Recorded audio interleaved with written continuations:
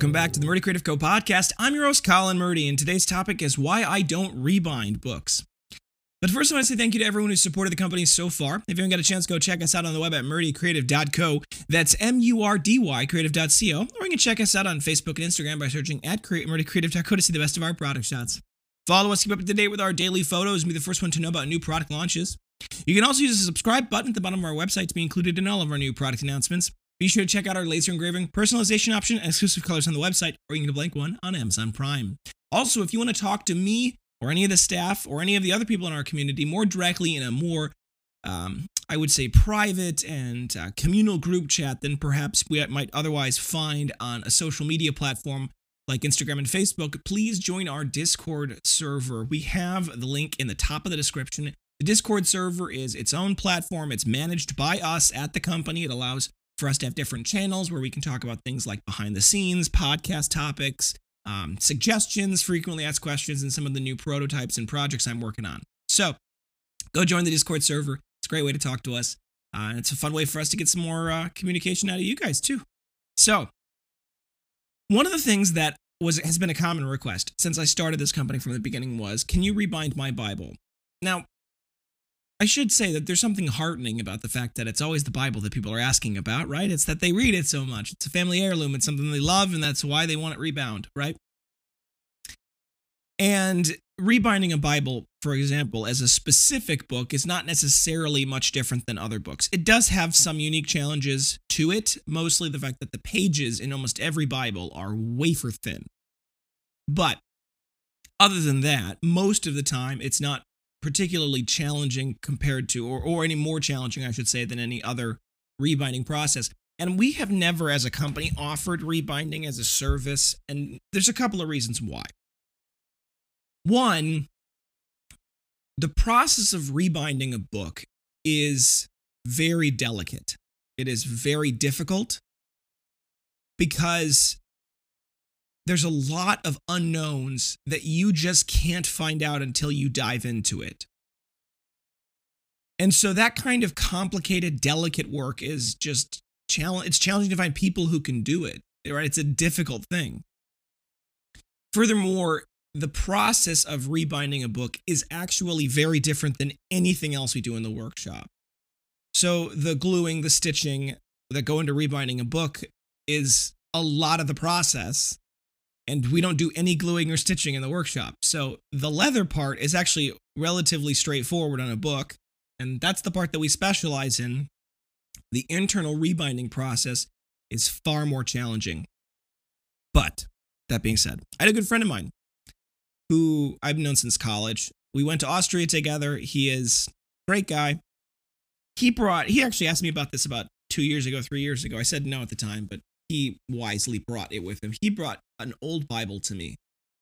A little family heirloom, and as you will see if you're watching, there's another piece that came off. It is in tatters, to say the least. The cover is terribly gone.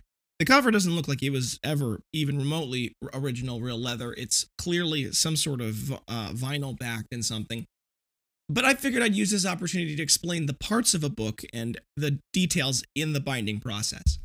So I'll do my best to describe this verbally if you're just listening on the podcast, but if you're watching on YouTube, you'll be able to actually see the example in front of you. But first and foremost, a cover, as you might imagine, is actually an entirely separate thing.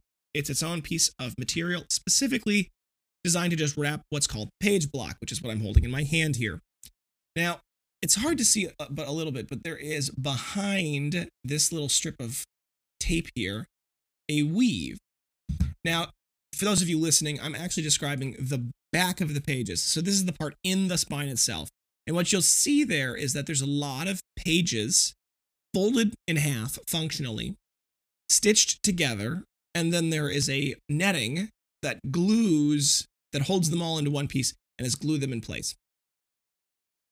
So the individual folded sheets are called signatures or folios, depending on the size, and that's a more complicated question about whether a signature or folio, but regardless, I'm going to call them signatures from now on. So the signatures go together, and then they're stitched together. So they are folded, put in place. Normally, they're stitched, and then they're pressed down to each other, and then they continue to stitch. And that pressing process allows for the pages to stay very, very tight and very close to each other. Now, the problem is, as you'd imagine, that anything that's stitched like that, particularly wafer-thin pages like this, have a tendency, if you wear with them enough, will eventually pull out. They'll either tear through the stitching itself, or the stitching will fray and become unusable over time. And because of all of that, the pages just fall out. Or the cover falls off, in this case. So he asked me if I could rebind it. He said it was it was something that was important to him. And I said yes, because I actually know how to do this, but there's a couple of different ways to do it. Way one, and I'm going to call this the proper way, but it's not really proper in this setting, because there is a couple of things that mitigate this, but the proper way that you would rebind this book is you would cut off the cover pages, these little kind of intermediary pages between the actual page block and the cover, which normally are glued down the cover, and you can actually see they've got the kind of remainder of whatever is the other side of this cover. You would cut those off. You would then carefully cut off the netting with a scalpel as best you could. You would separate the signatures into their pieces. You would try to clean them off as best as possible of any glue or remaining fabric, and then what you would do is you would put them onto a bookbinder loom and you would re-stitch them back together. And in the process, you would re-stitch a cover sheet onto it. So if you've ever opened up a picture book or any other book, I just think of a picture book because it's an easy example. There's that first page that's glued down to the cover, and then there's the other page opposite it that then is attached to the page block. Functionally, that page that's attached to the page block is glued to the first page of that page block. It's hard to explain, I guess, without kind of having pictures associated with it, but the way to think of it is this. You've got your page block. Imagine your page block as all of the text that you want in your book. What you do then is you stitch cover sheets to it. That cover sheet goes on the front and on the back, and that's just blank. And then what you'll do is you'll either take that cover sheet and glue one half of that cover sheet to the front cover, or the other way to do it is you'll glue a page to the front cover, and then you'll glue the other half of that page to the cover sheet. So there's a couple of different ways to do it. It's been done differently over time, but the short version is that's how you would do this properly. You'd take it apart down to the signatures, you'd clean it up as best as you can, and you'd restitch cover pages back onto it, and that would allow you to re-glue it into pages. Now, there's a couple of reasons I'm not going to do that. One, this book is so delicate, the pages are so thin, that in the process of taking it apart, I'd probably destroy most of the pages. At least the spine part of the pages. Now, that limits my options in a couple of ways, and it's important to remember that nothing lasts forever in life, especially nothing like this lasts forever.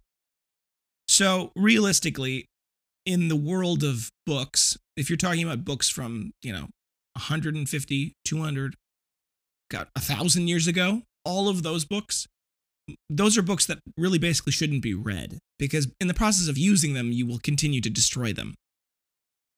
But I digress. Anyway, so here's the way I'm actually probably going to do this. And this is what I've talked about this with him. Like, he knows that this is what's going to happen. And there's some advantages and disadvantages of the process. So for this one, what I'm going to do is I am going to pull off whatever this little spine tape that's in the spine here that covers up the netting, because I actually want to expose the netting. Because what I'm going to then do is I'm going to use, it's a type of epoxy glue. It's like E6000. For those of you who know, it's a glue that goes on and dries like rubber, almost. And what I'm going to do is I'm going to take, and I'm going to use that glue to embed into the spine one of our miniature spine bars. So I will take, and I'll basically completely cover this with glue with that E6000 after removing the thing. So the E6000 will be able to kind of soak into the kind of edge of the pages here, and it'll mostly be able to soak into the netting is really what I'm after, because the netting is attached to the pages themselves via the stitching. So if I can get the E6000 to soak into the netting, and I can embed a mini spine bar in that E6000, what I then can do, and I'll probably at the same time, I'll probably add cover pages to it using the glue as a kind of an attach point. So I'll add a cover sheet to it because I'm actually going to have to cut these cover sheets off because they're in really rough shape. So then what I'll do is after that, I will make him a custom cover because this is an awkward size. That's going to match our mini cut design as far as its kind of dimensions overall. And I will rebind that. I will attach that cover to the spine bar.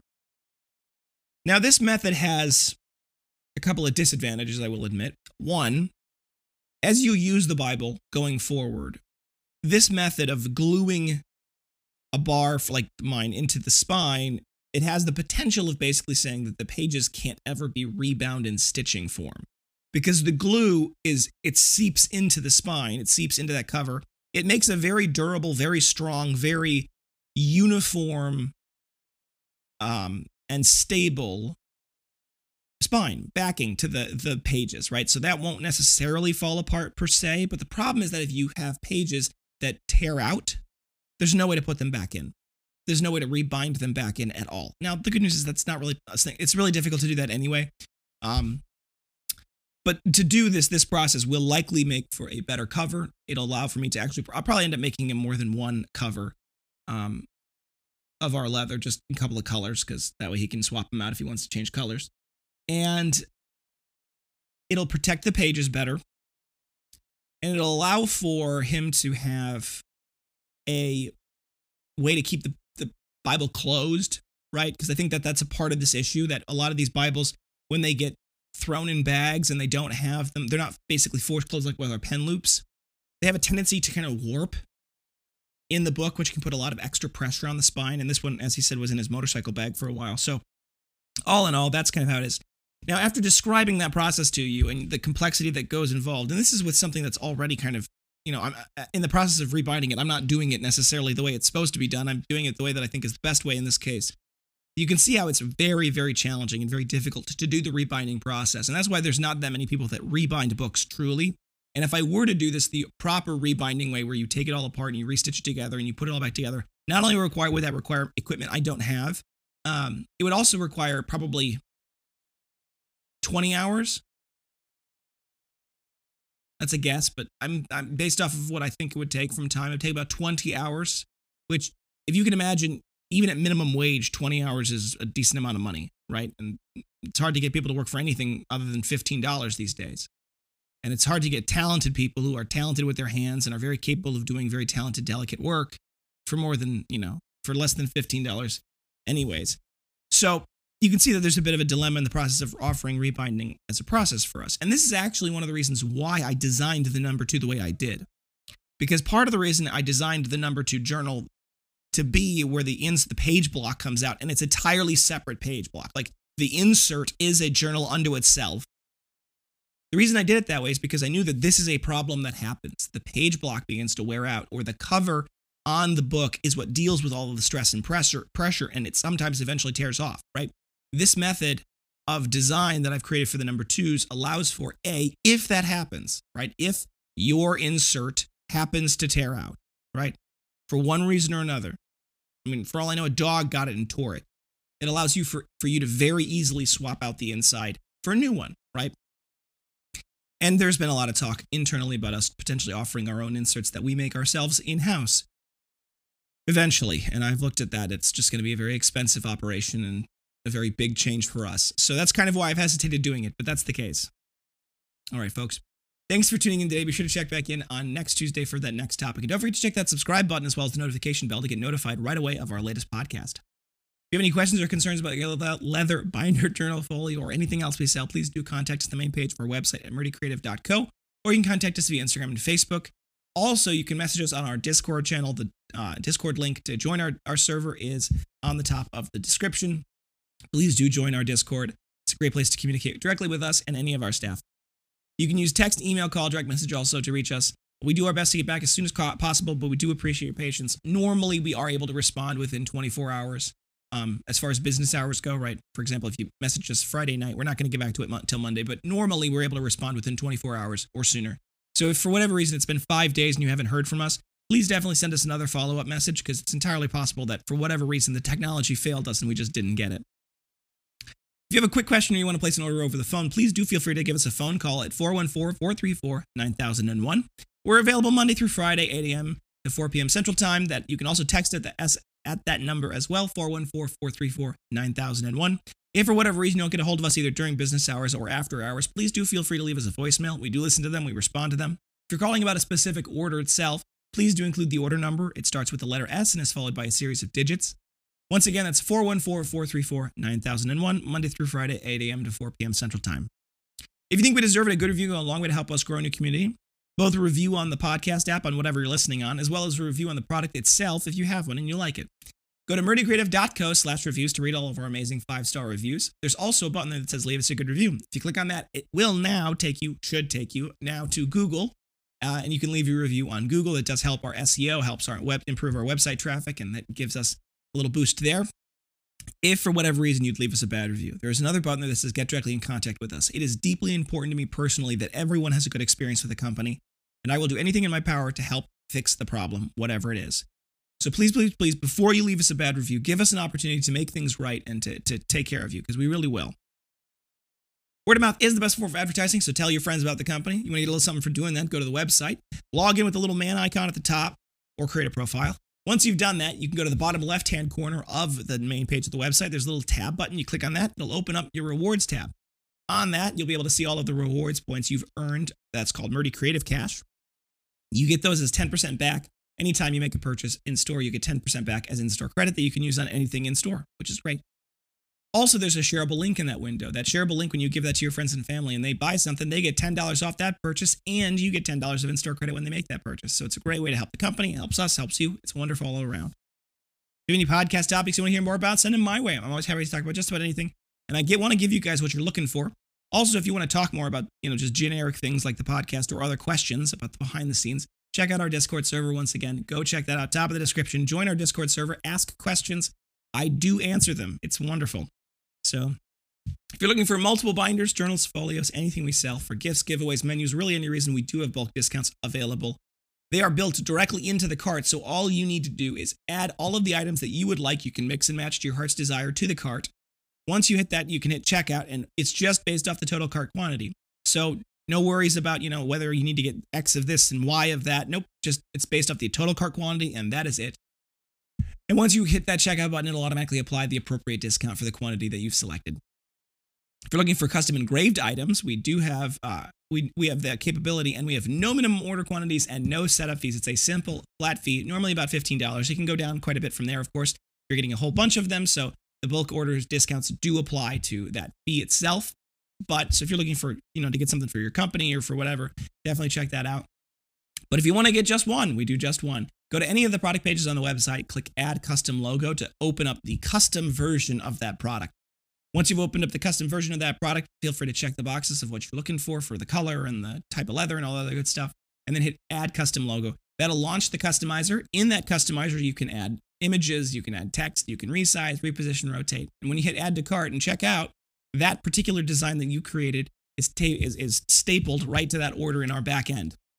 That allows for us to just reproduce it exactly as you designed it without having to do any changes or edits when we finally go to make it. So it's a great way to do that. If for whatever reason you don't see that Add Custom Logo button, please do send us an email, sales@murdycreative.co, sales@murdycreative.co, and request a custom, item like that. Custom, I would like to get my sunglass case. That's a good example of one that's not in the customizer. I'd like to get a sunglass case with my company logo on it. We'd be happy to make you a mock-up as well as a custom order link for that specific product. Thank you so much for tuning in. Have a great day, and goodbye.